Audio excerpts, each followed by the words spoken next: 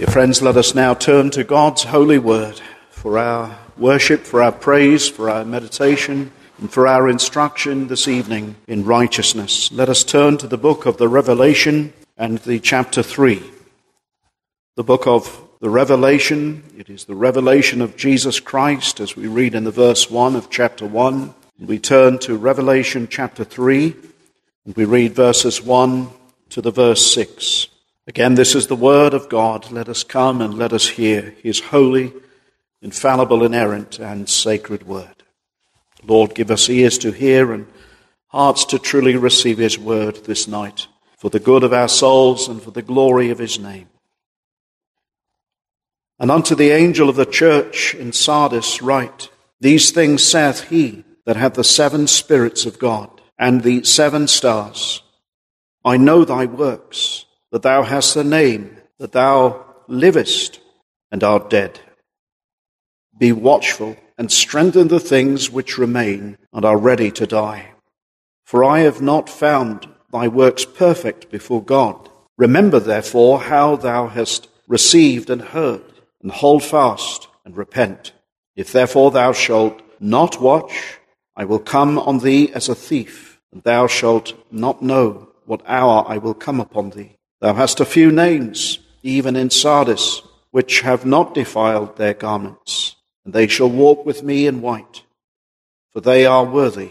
He that overcometh, the same shall be clothed in white raiment, and I will not blot out his name out of the book of life, but I will confess his name before my Father and before his angels.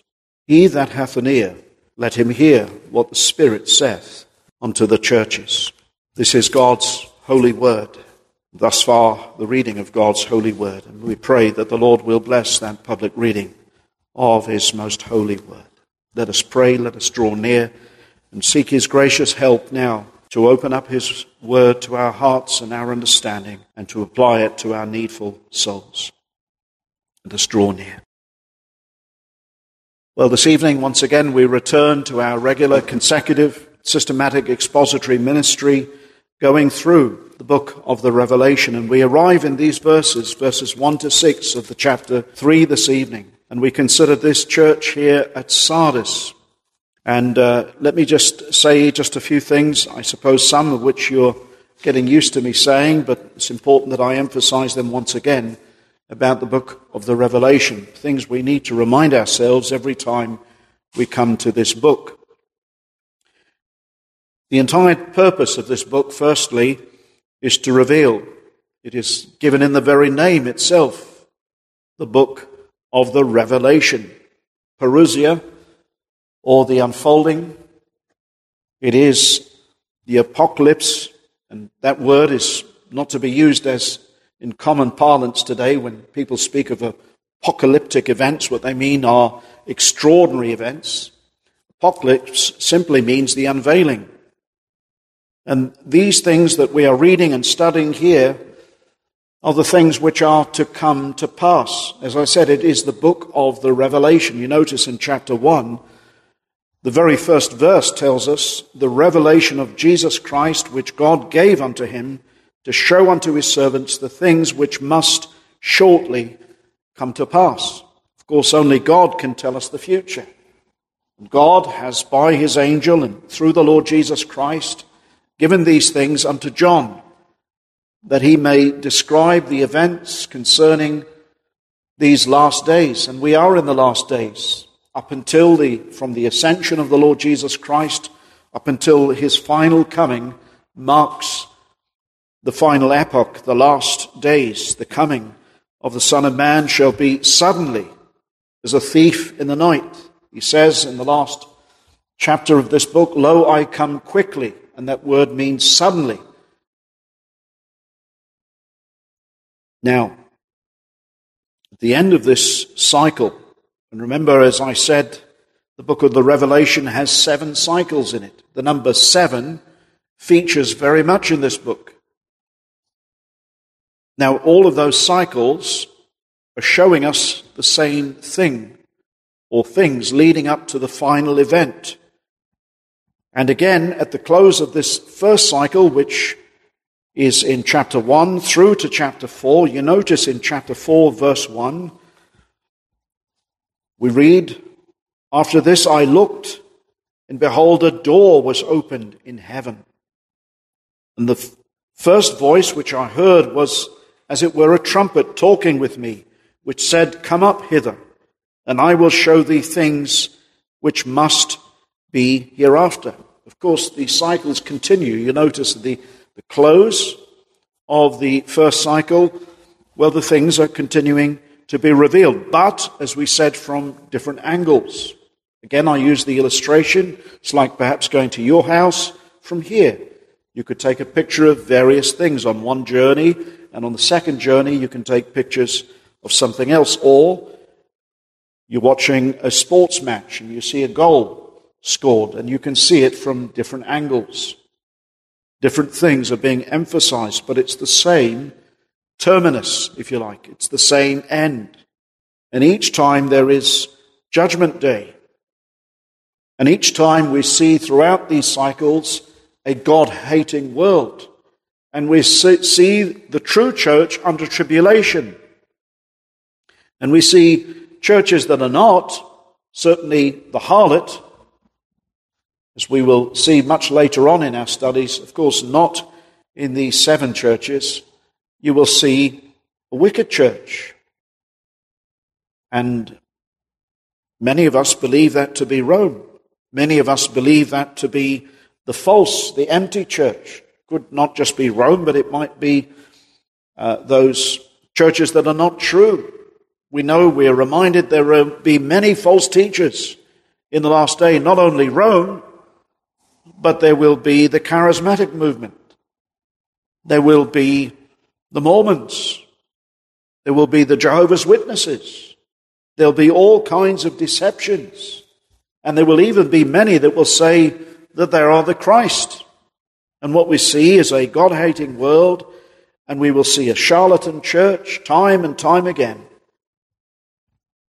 Now, while the Lord had to, and he did write here to 7 literal churches, remember these are all representative of the churches down through the millennia, up until the final coming of the Lord Jesus Christ. They're all representative in some way or another of the true church in the gospel age. And we mustn't forget that, because at one time a church may look like the church at Ephesus, or the church at Sardis, or even the church at Laodicea, depending on what is going on in that church, depending on the circumstances, depending on the people, depending on not just the geographical situation, but maybe the political situation, maybe even the economic situation. And times when the world seems to wax worse and worse. And there are times of revival too. So the book is revealing things that will occur up until the end of the age. But again, as we thought, chapter 1, the Lord Jesus Christ would have us to see that he is walking amidst the lampstands, amidst the churches. What a comfort that is. But he is also, as we said in chapter 4, on the throne. As John sees him in chapter 4 and in chapter 5, he is upon the throne. And that means he's governing, he's ruling, and he alone is worthy to unloose the seals. Now again, I said 7 is a very prominent number. 7 signifying complete or whole. The Lamb has 7 eyes, 7 horns, and so on. And the book, as we've seen, has 7 cycles. They're all, as we said, synchronous, giving us things from different perspectives, different views. And then again, we have seen that to each of these 7 churches, there are 7 things that are pointed out. The structure is the same. We've been seeing that, haven't we, as we've been going through. The first is there's an address to the church. We'll see that once again tonight, to the church here in Sardis, chapter 3, verses 1 to 6. And then we'll see one of Christ's distinct titles or self-designations that he gives to himself that we also see in chapter 1. And it's repeated here to each church. And it's specifically tailored to that church. And once again, you will see, I trust, the significance of the title in which he introduces himself to this church at Sardis. He will have them be reminded that he has the seven spirits, and we'll see the significance of that this evening. And then we'll see the Lord's commendation to the church. And there is a little commendation to this church because there are a few faithful. And then we'll see the Lord's condemnation to this church. And then there's a solemn warning, which we've already read of. And then there is an exhortation, sixthly, to heed the things, the admonition to this church. And then seventhly, the promise of an everlasting blessing if that exhortation is obeyed, if it's heeded by the church members. Again, it reminds us as we come to another church, the church is not perfect, is it? Down through the ages, it's certainly not perfect. There is no perfect church. Even the church at Philadelphia, although there was no condemnation to them generally, of course, they're all sinners still. But there's no perfect church. But once again, as we will see, as in this letter here, whatever the Lord says is an issue must be overcome. And true believers will overcome. Why? Because they have Christ's Spirit in them. So firstly, notice the address to the church at Sardis, verse 1. And unto the angel of the church at Sardis write. Now we know once again that the angel is the minister of the church. We don't, I trust, need to spend much time over that. There was no literal angel that walked into the church, and it would be an absolute bizarre thing for the apostle to write a written letter to a heavenly being. They are the Lord's ministers. That would be a very strange thing. But as we'll see, these angels are his ministers which he holds in his right hand. And that is a reminder and a comfort to true ministers who are insufficient. Every time we stand up for the task, we must be reminded that we are the Lord's ministers, but we are in his hand, and we go in his stead and in his strength. Now, having dealt there, first of all, the address there to the church at Sardis, we notice, and bearing in mind that it is the minister's responsibility to convey the truth, whatever Christ has expressed, what he has said, he must herald. The word kerugma, he must herald that truth. It is essential that he does, otherwise blood will be upon his hand. We know from Ezekiel, don't we? If the one who is a watchman does not warn the city, blood shall be upon his hand. Solemn responsibility to be those who deliver God's word. We must not only deliver it, but we must live it out ourselves. And as we'll think about tonight, sadly, even ministers, if their lives are not filled with the Spirit, they can become sort of dead, if you like, and that can filter down to the church and have terrible consequences upon the church of Jesus Christ. Now, secondly, let us notice one of Christ's distinct titles that he uses specifically here to this church at Sardis, verse 1b. These things saith he that hath the seven spirits of God and the seven stars. Well, let's first of all deal with these seven spirits of God. Do you remember we saw this much earlier in chapter 1? He that hath the seven spirits of God. We saw it in chapter 1, but now it's mentioned again.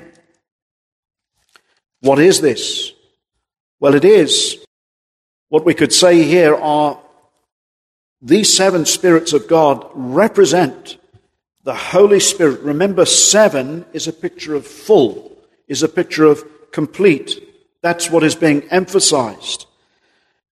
And if you turn to Isaiah 11, you notice one of the ways in which the Lord Jesus Christ, before he came into the world, one of the things that he was endued with was a full measure of the Holy Spirit. Of course, he is God, but remember, God was manifest in the flesh, and remember how, pictured at his baptism, the Holy Spirit descended upon him like a dove. And there in Isaiah 11, we notice there are 7 features of the Holy Spirit, which will be upon Christ. There shall come forth a rod out of the stem of Jesse. Now, there should be no deliberation as to who that is, because we know even from the book of the Revelation that this is Jesus Christ. He would come from the line of Jesse, and a branch shall grow out of his roots. Now notice these 7 aspects, the fourfold, or should we say the sevenfold ministry of the Lord by his Spirit. The Spirit of the Lord, number 1, shall rest upon him. Secondly, the Spirit of wisdom. Thirdly, an understanding. Fourthly, the Spirit of counsel. And fifthly, and of might. Sixthly, the Spirit of knowledge. Seventhly, and of the fear of the Lord. All of these features of the Holy Spirit are Christ's. And remember what Paul says in Romans 8, verse 9. He that hath not the Spirit of Christ is none of his. The Holy Spirit is the Spirit of Christ. I know it's very hard for us to get our minds wrapped around the Trinity. And our finite minds can't explain the infinite. God. Who can explain God? Who can explain him? We can't. But we know it's true. We know God is one, yet he's in 3 persons. Did he not say, let us make man in our image, Father, Son, and Holy Spirit? And the Spirit was hovering over the waters there in creation. Now here's the thing. He that hath the 7 spirits of God. This is none other than Christ. As we see those designations there in Isaiah 11. But you know, here's the thing. As we look at this church, you and I can grieve the Holy Spirit. We have the Spirit, but sin in our lives can grieve the Holy Spirit. And therefore there can then be a barrenness in our lives. Remember what David said, if I regard iniquity in my heart, the Lord will not hear me. And often when we are struggling on in sin, or we're coveting something, and there is some besetting sin, how hard we find it to pray. And it's like there's a cloud over us if we haven't confessed our sin.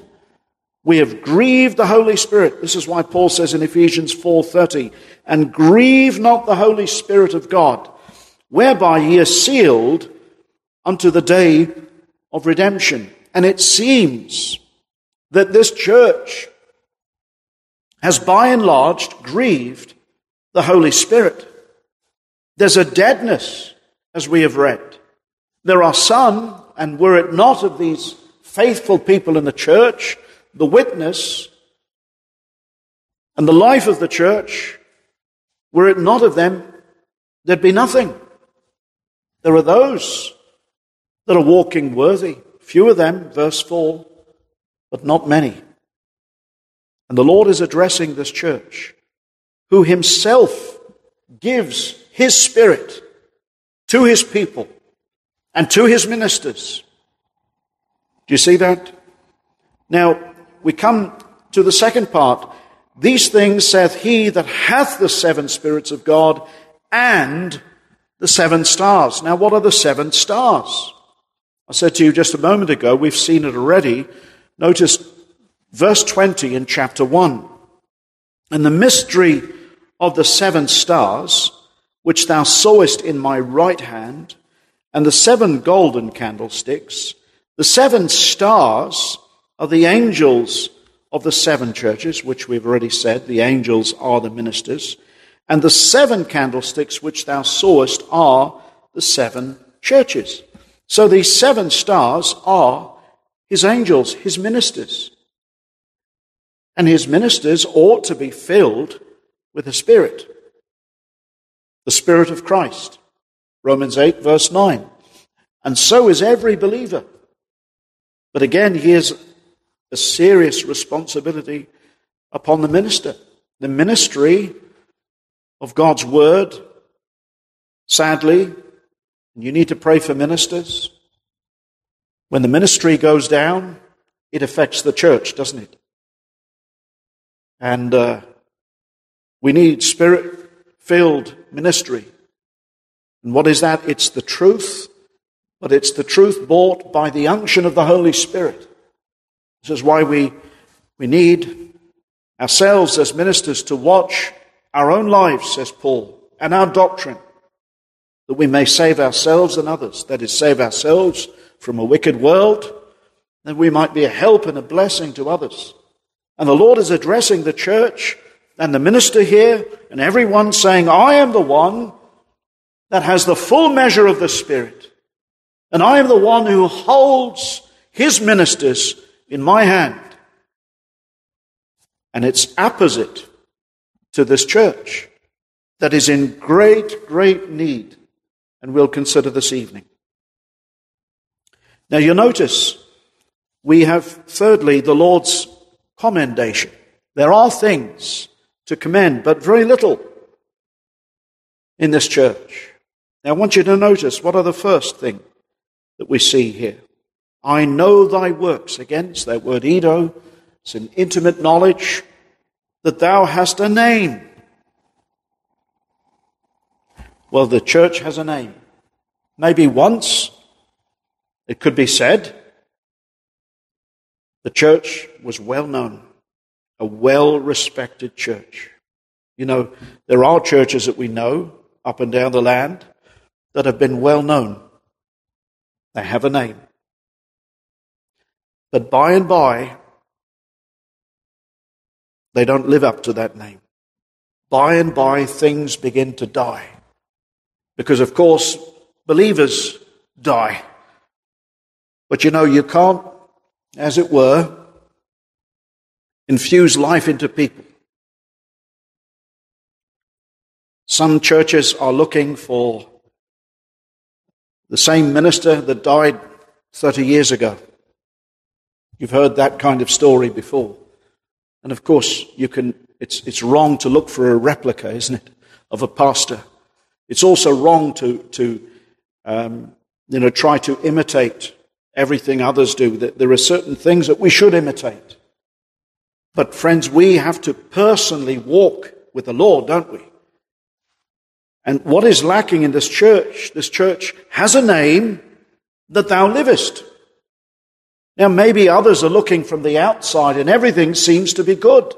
This church has had a good reputation. This church has, in its history, and we know some churches have tremendous name.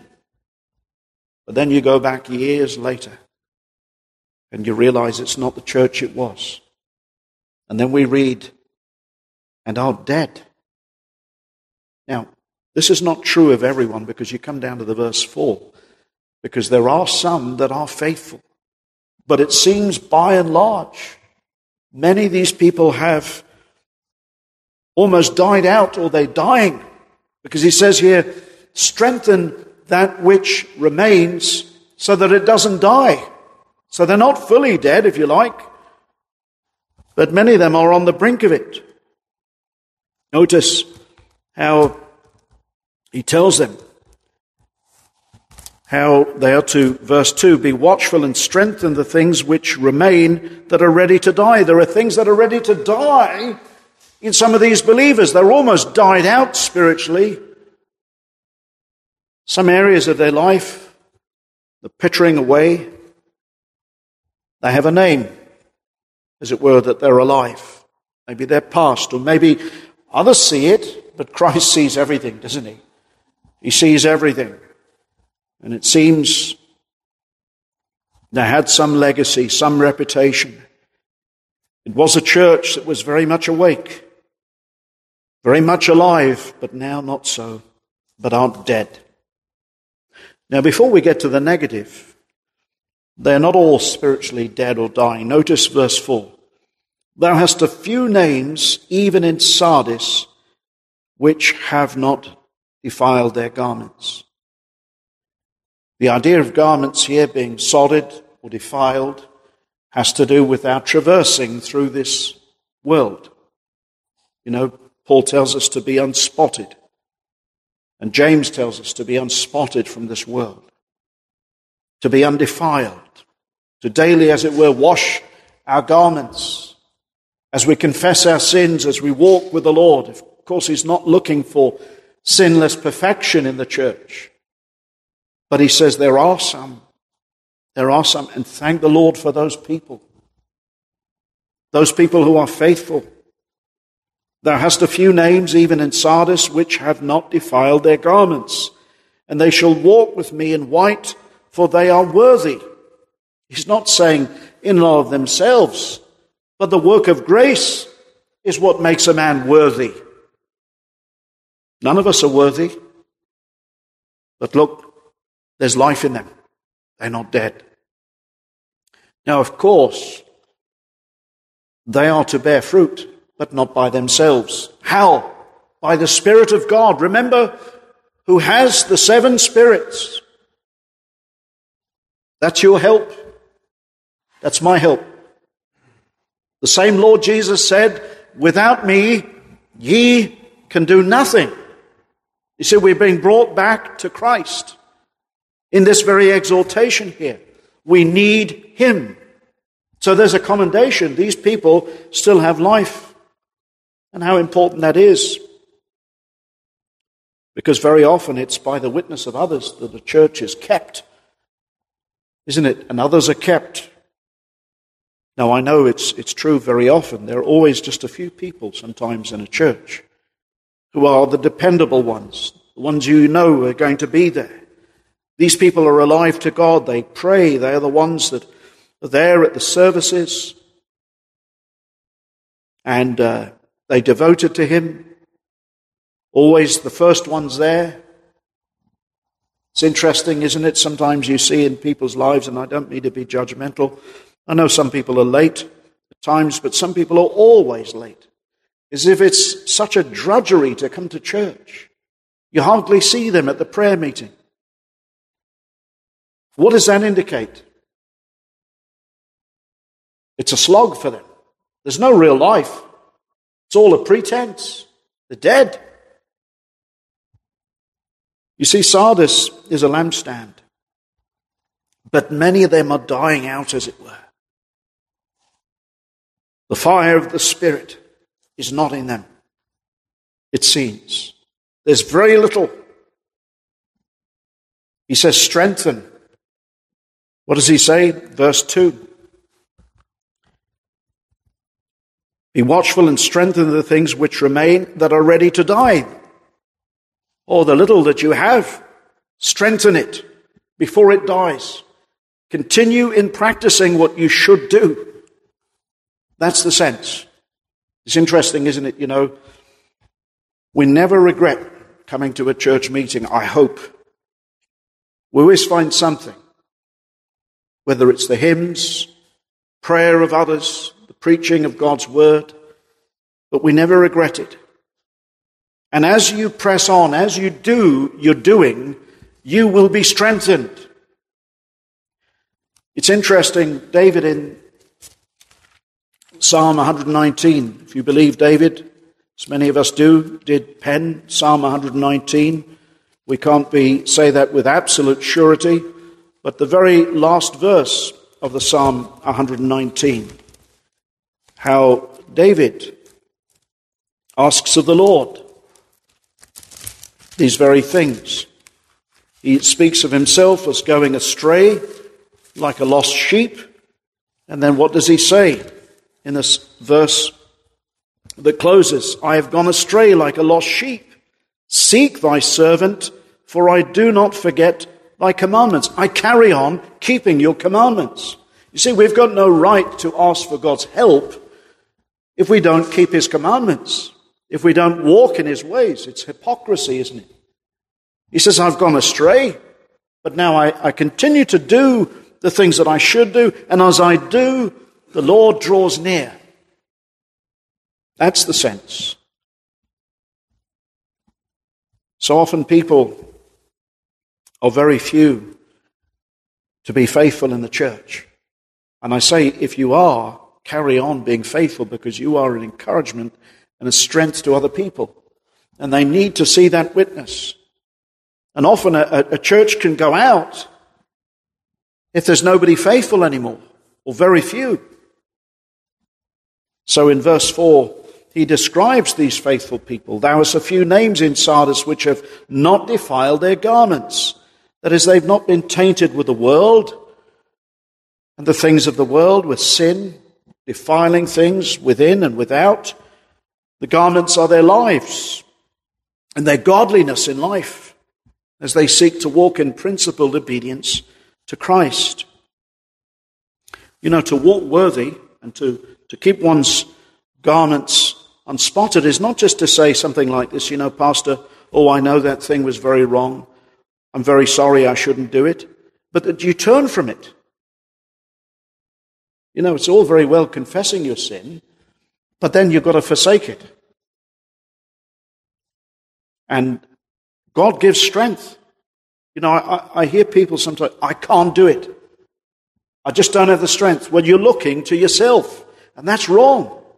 You should be looking to Christ, who by his Spirit, and who has the Spirit in full measure, will strengthen.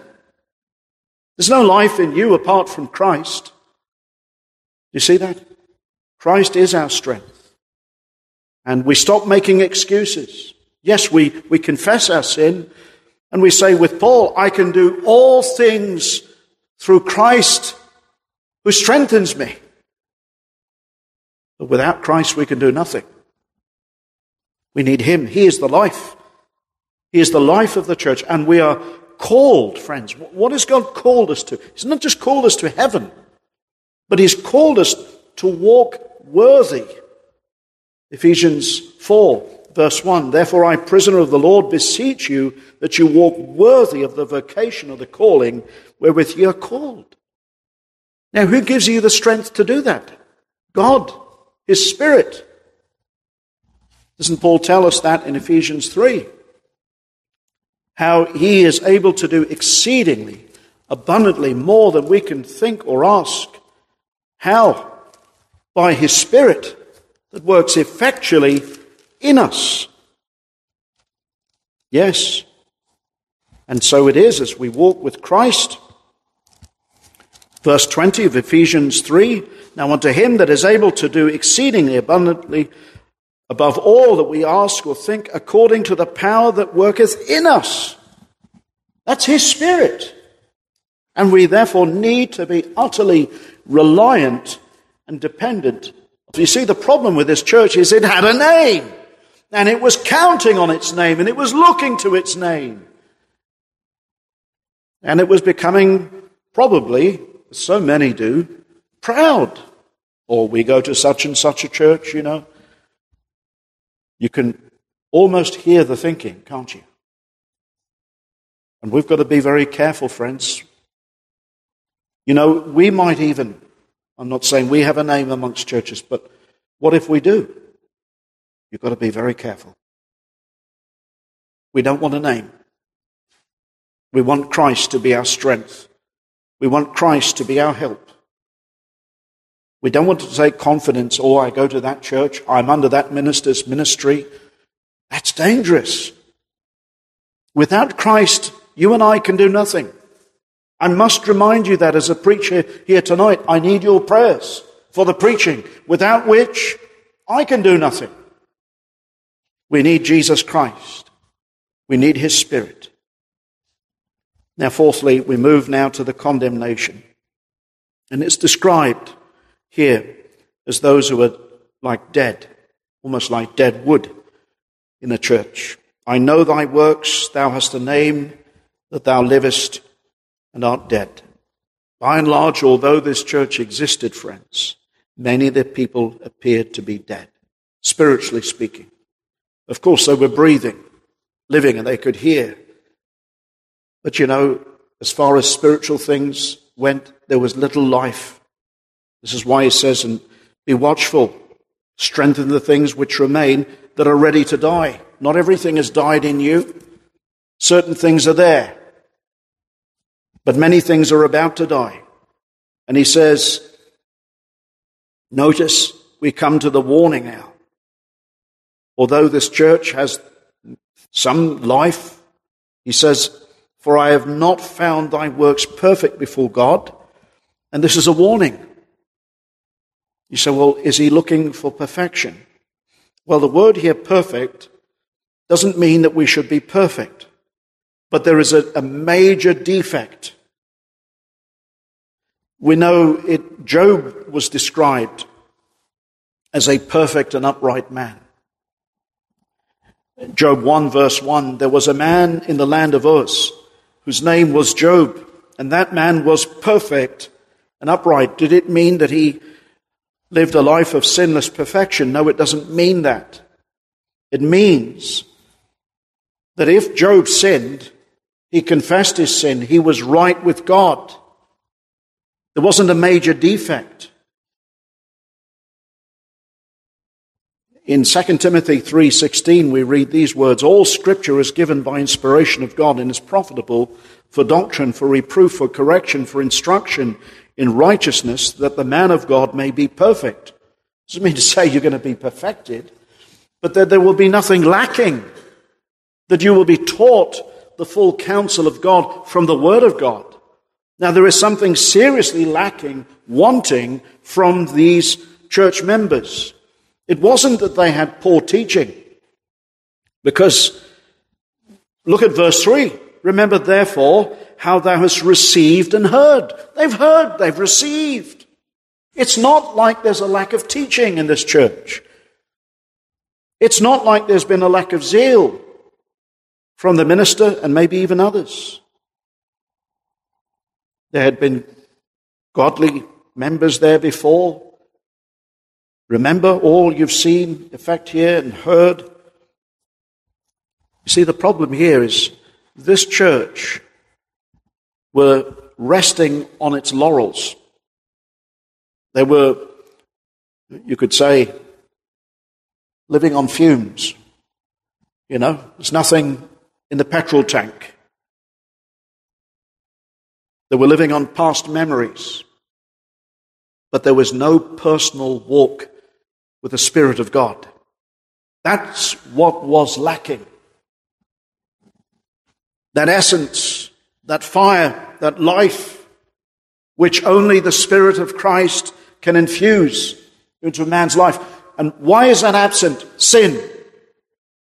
Sin is always the reason. Notice what he says. Thou hast a few that have not defiled their garments. In other words, some of you, many of you have. The tender plants of grace, my friends, cannot grow in a heart full of weeds of sin. You hear what I'm saying? Grace and the Holy Spirit cannot abide in a heart that is tainted with the world. Never will. If you were to read the Song of Solomon, we read how our Lord wants the beloved's garden fresh and fair. No weeds, no sin. You can't have it. He wants the whole heart. That's what was lacking here. This church was resting on its laurels. It had a name, and it was satisfied with that. But it seemed very little spiritual life. The Holy Spirit is grieved. He that hath the 7 spirits, he that is Christ, the Spirit, the Son of God, he that hath not the Spirit of Christ is none of his. So what a danger just to have a name, and to take comfort in a name, and pride in a name,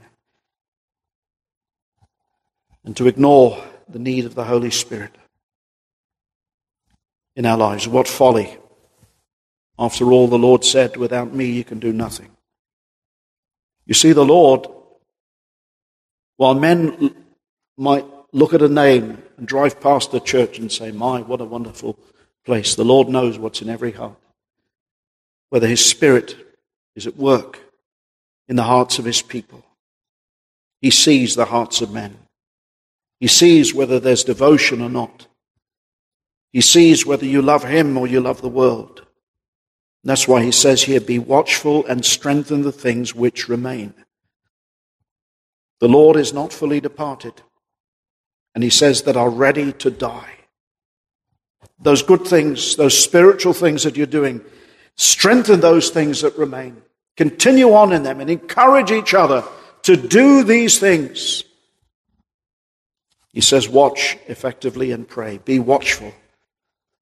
We are to watch. We are to pray. Why? Because the flesh is weak. Spirit is willing. We can become, you've heard of the proverbial frog in the pot. Have you not? You can put a frog in a pot and put it on the stove. And you slowly, please don't do this, you slowly turn up the heat. And the frog, it doesn't realize it's being boiled to death. We can become like that. You can get used to certain things. And then eventually the frog's dead. And that's how the Christian is. You allow things of the world to come into your life. You accommodate sin. You silence conscience. Eventually you're dead, my friends. Conscience becomes seared. Paul says many have seared their consciences like with a hot iron. You put a hot iron on your skin. First time it hurts. Second time, you hardly feel it because the skin's dead. And so it is, the heart becomes more dead to the things of God. You know, you can go through the motions. You can even have this non-existent life. You can have, as Paul said to Timothy about the church there at Ephesus, having a form of godliness but denying the power thereof. You can just go along and go through the motions, but not be engaged, not receive the ministry. There's a whole difference, isn't it, between hearing. The Lord said, take heed to how you hear. For by the measure that ye hear, it shall be given unto you. So we have to really take heed. We have to be alive to the word. You know, we're listening for our own souls. We don't listen or hope that guy's listening to the sermon, or him or her. We're listening for our own souls. We're coming before God. And then in the life, how do we practice it? Is there a zeal for God? Because all of that is sowing to the Spirit. You remember what Paul said to the Galatians? He says there in Galatians 6, he said, but let every man prove his own work, then shall he have rejoicing in himself alone, and not in another, for every man shall bear his own burden. Let him that be taught in the word communicate, or give unto him that teacheth in all good things. Be not deceived, God is not mocked, for whatsoever man soweth, that shall he also reap. For he that soweth to his flesh shall of the flesh reap corruption. But he that soweth to the Spirit shall of the Spirit reap life everlasting. Sowing to the Spirit. There's a man, he values the preaching of the word, and he sees it's right to not muzzle the ox while it's treading the grain. There's a man who, uses what he has. Remember what Paul says? How we ought to live by the gospel and how we appreciate that food for our souls. Well, that's all part of sowing to the Spirit, isn't it? It's all part of giving that which is necessary and for the glory of God. Maybe say something else, where we're living with the world, there will not be the fruits of the Spirit in the life. What are the fruits of the Spirit? Well, we're told the fruit of the Spirit is love, joy, peace, long-suffering, gentleness, goodness, faith, meekness, temperance. Against such there is no law. And if there's none of those things, we have to say we've truly grieved the Spirit, or maybe we're not saved after all. We have to make sure those things are there. Now, let us seek to come closer to conclusion now. The Lord's people are to be alive to the things of God. If we have been born again, we're awakened to the fact that this world is a sinking ship, as I often say. And our lives are quickly passing before us, and soon we shall all have to stand before the judgment seat of Christ and give an account of our lives. And of course, all of God's true people will overcome because they have His Spirit, each and every one of them. But so many, and we need to ask the question, let me say this, the church, every one of the members here had to examine themselves, and so must we. I don't know the reasons why. I suppose we could only conjecture why some of these things happen, but we all need to examine our own lives. Are we sowing to the Spirit? Is there life? There were those perhaps not wanting to be inconvenienced for the Lord's service because they were more preoccupied with trying to make a comfortable life here on earth. Maybe. Well, many of them went to church. Certainly looked good to the passerby. But the Lord sees everything, doesn't He? It's interesting, this church, there was no persecution there. Now often, persecution will come because of righteousness. And remember what the Lord said, blessed are ye when ye are persecuted for righteousness' sake. Now it may well be, we don't know, that because some of these people were making so many compromises with the world, that they were not persecuted. William Hendrickson comments on this church, and he says, Sardis was a very peaceful church. It enjoyed peace, but it was the peace of the cemetery. Christ tells these dead church members that they must wake up and remain awake and must make firm the rest of the things that are on the verge of death. Quite right. It says the lamp on the stand is beginning to burn more and more dimly. Soon the tiny flame will have been completely extinguished. Yes, there were forms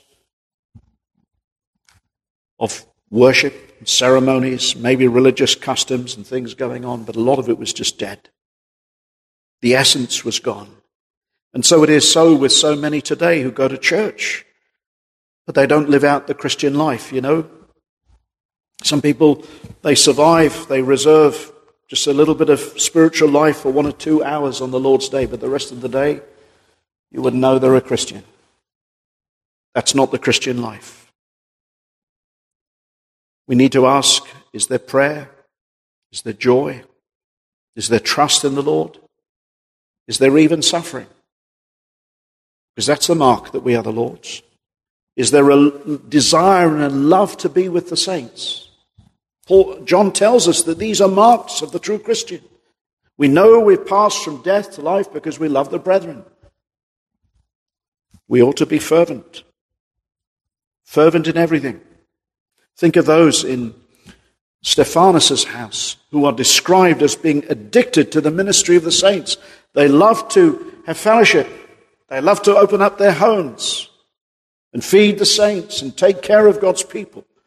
If these things become arduous for us, we must ask, is the Spirit really in our hearts, in our lives? He says, I've not found thy works perfect before God. In other words, there's something lacking. He's not looking for perfection here. Now, let me just say this. As you notice, there is a warning, as we'll see now, a solemn warning and an exhortation to the church. What is it? I have not found thy works perfect before God. Remember, therefore, how thou hast received and heard, and hold fast and repent. That's what they must do. Turn. If therefore thou shalt not watch, if you don't, I will come unto thee as a thief, and thou shalt not know what hour will I come upon thee. Well, these words are strikingly read, aren't they? We read them in the gospel, and also how Paul writes to the Thessalonians how the Lord will come as a thief in the night, suddenly. But here he's going to come in personal judgment to the house of God in some way. Now, Sardis, very interestingly, was an impregnable city upon a hill overlooking the Hermus Valley. And the people, the history books tell us that the people were arrogant in that city because they were full of confidence that they could never be overthrown. That hill with its perpendicular sides was almost unscalable. So greatly fortified it was.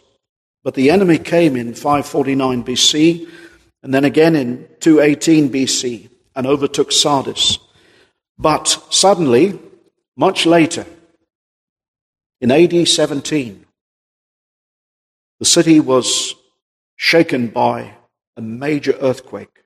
There it is on the top of a hill. And many lives were lost. That city was proud. The people here in the church are self-satisfied and boastful. They have a name. But the Lord says, I will come as a thief. The Lord can send an earthquake. The Lord can bring judgment. Think of what he did to Ananias and Sapphira, who thought that they could lie to the Holy Spirit. Now God brought sudden death to them. The exhortation of the church, be watchful and strengthen.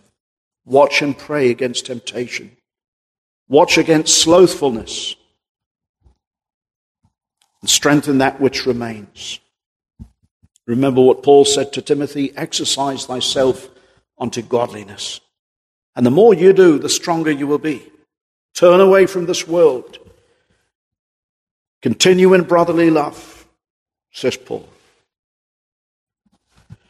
Well, there are many things we can say, but lastly, seventhly, the Lord's promise of everlasting blessing if the exhortation is obeyed. Notice the verse 5. He will give white raiment. He that overcometh, the same shall be clothed in white raiment. Now, this is very striking, and I hope that I can bring the picture to you. This church, remember, had a name. So did the Pharisees. So did the Sadducees. And they loved to be seen, didn't they? In their long flowing robes and apparel. Well, what did the Lord say about them? He said on the outside they whited sepulchres. But on the inside there is dead men's bones. And it seems that many of these people are just like that. And you know, you can go to a church with a good name and even a good ministry, but you can be dead yourself. You can have a good appearance. But friends, unless there is a love and a principle of obedience, really, which comes out of love, you'll not walk with Christ in heaven. The Pharisees, we're told, when they prayed, they loved to pray before men.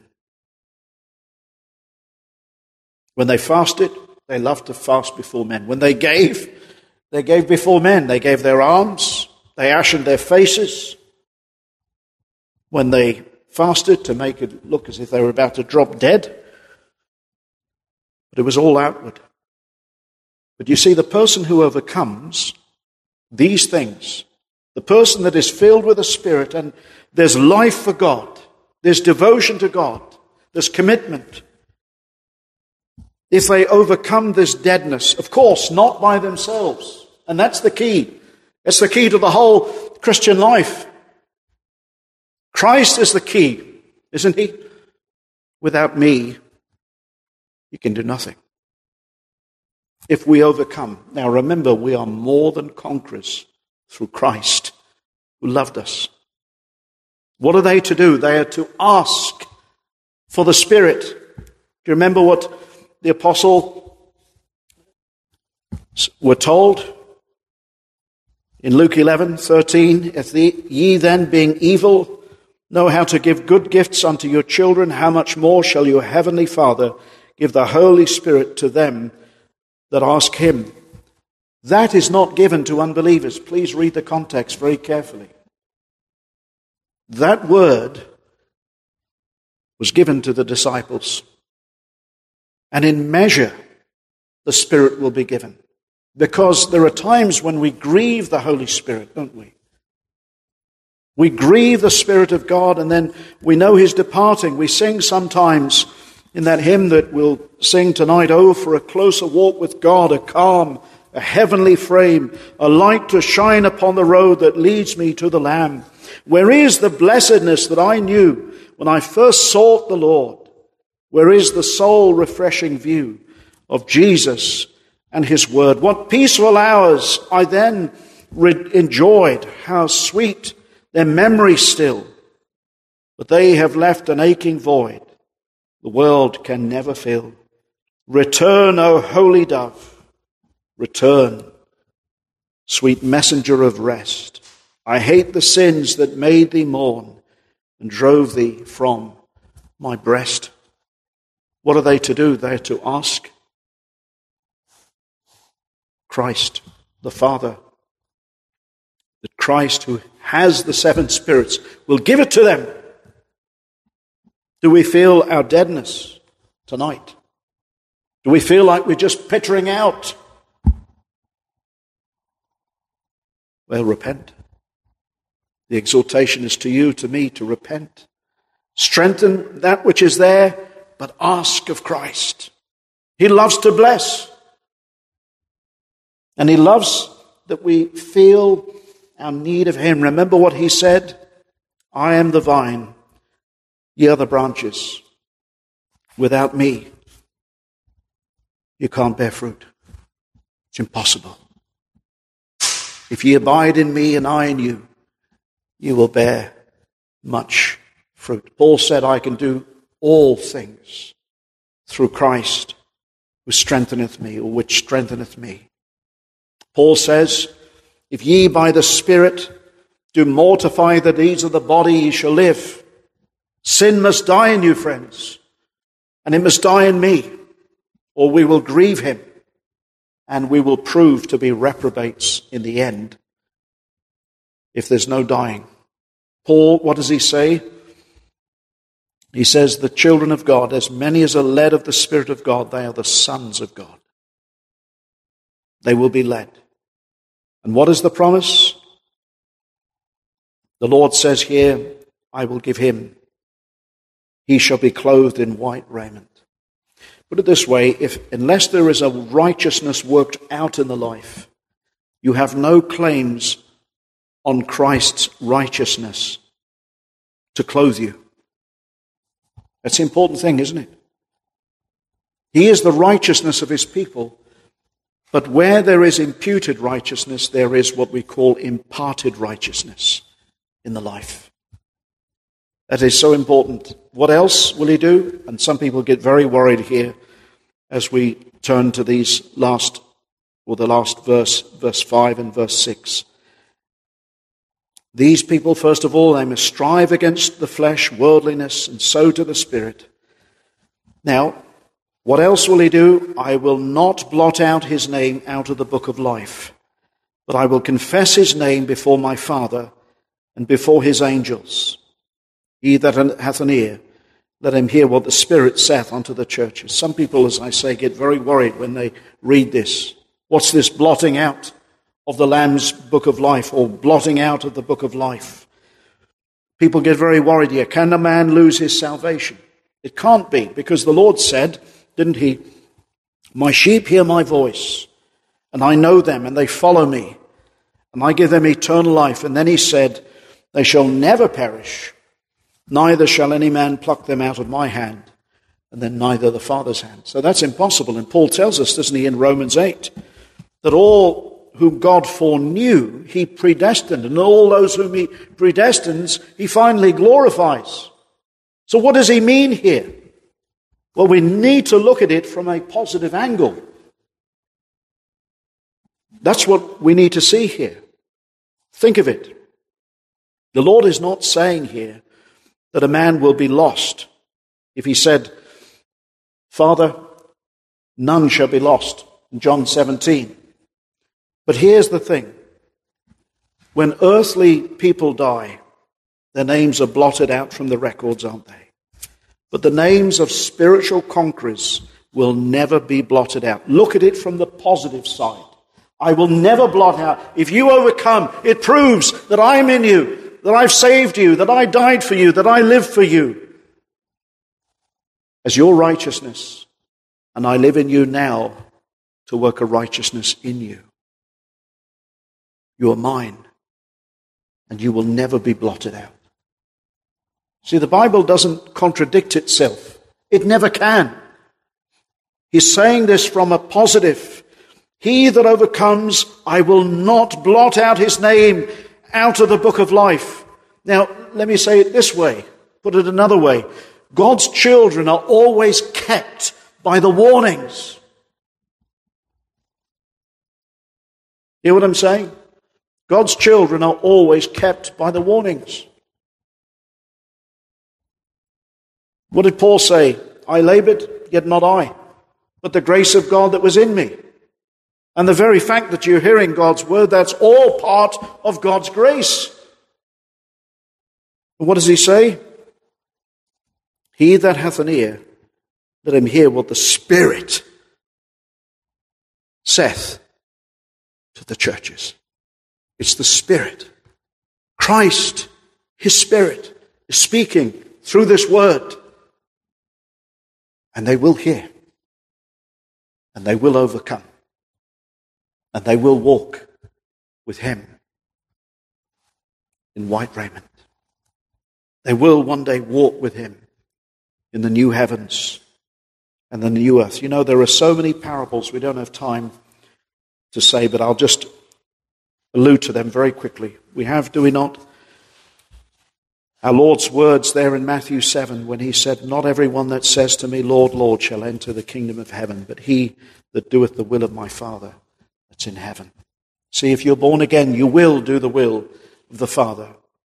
Many will say, we did this in your name, that in your name. But I will say, I never knew you. Depart from me, you workers of iniquity. And then we have, don't we, the parable of the talents. Remember, one man is given 5, the other man 2, and the other man 1. The man with 5, he invests all that he has. And the master comes back and he's rewarded. The same, the one with 2. But the one with 1, what did he say? Lord, I knew thee that thou art an hard man, reaping where thou hast not sown, and gathering where thou hast not strawed, and I was afraid and went and hid the talent in the earth, and so on. He's making excuses. And that, my friends, is the lost person. He's always making excuses for his sins. I can't do it. But you know what? He never looks to Christ. He never casts himself and says, Lord, I'm such a weakling, I'm such a failure. Lord, help me. Hold me up, Lord. That's a Christian. A Christian will do that. But the man that is always making excuses will hear these words. Cast ye the unprofitable servant into outer darkness, where there shall be weeping and wailing and gnashing of teeth. You see? Just because we're in the church doesn't mean to say we're of the church.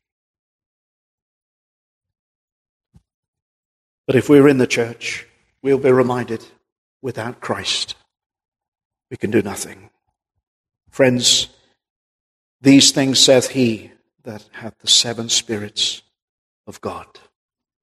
May we hear what he says. If we're lacking, he will give in great abundance. If we're waning, my friends, as Paul says there in Ephesians 3:20, God is able to do exceeding abundantly more than we can think or even ask. According to what? According to our power? Heaven forbid. According to the power that worketh in us, and that is by his Spirit. May God's Spirit rest and abide with you, and may our trust be in Jesus Christ. Amen.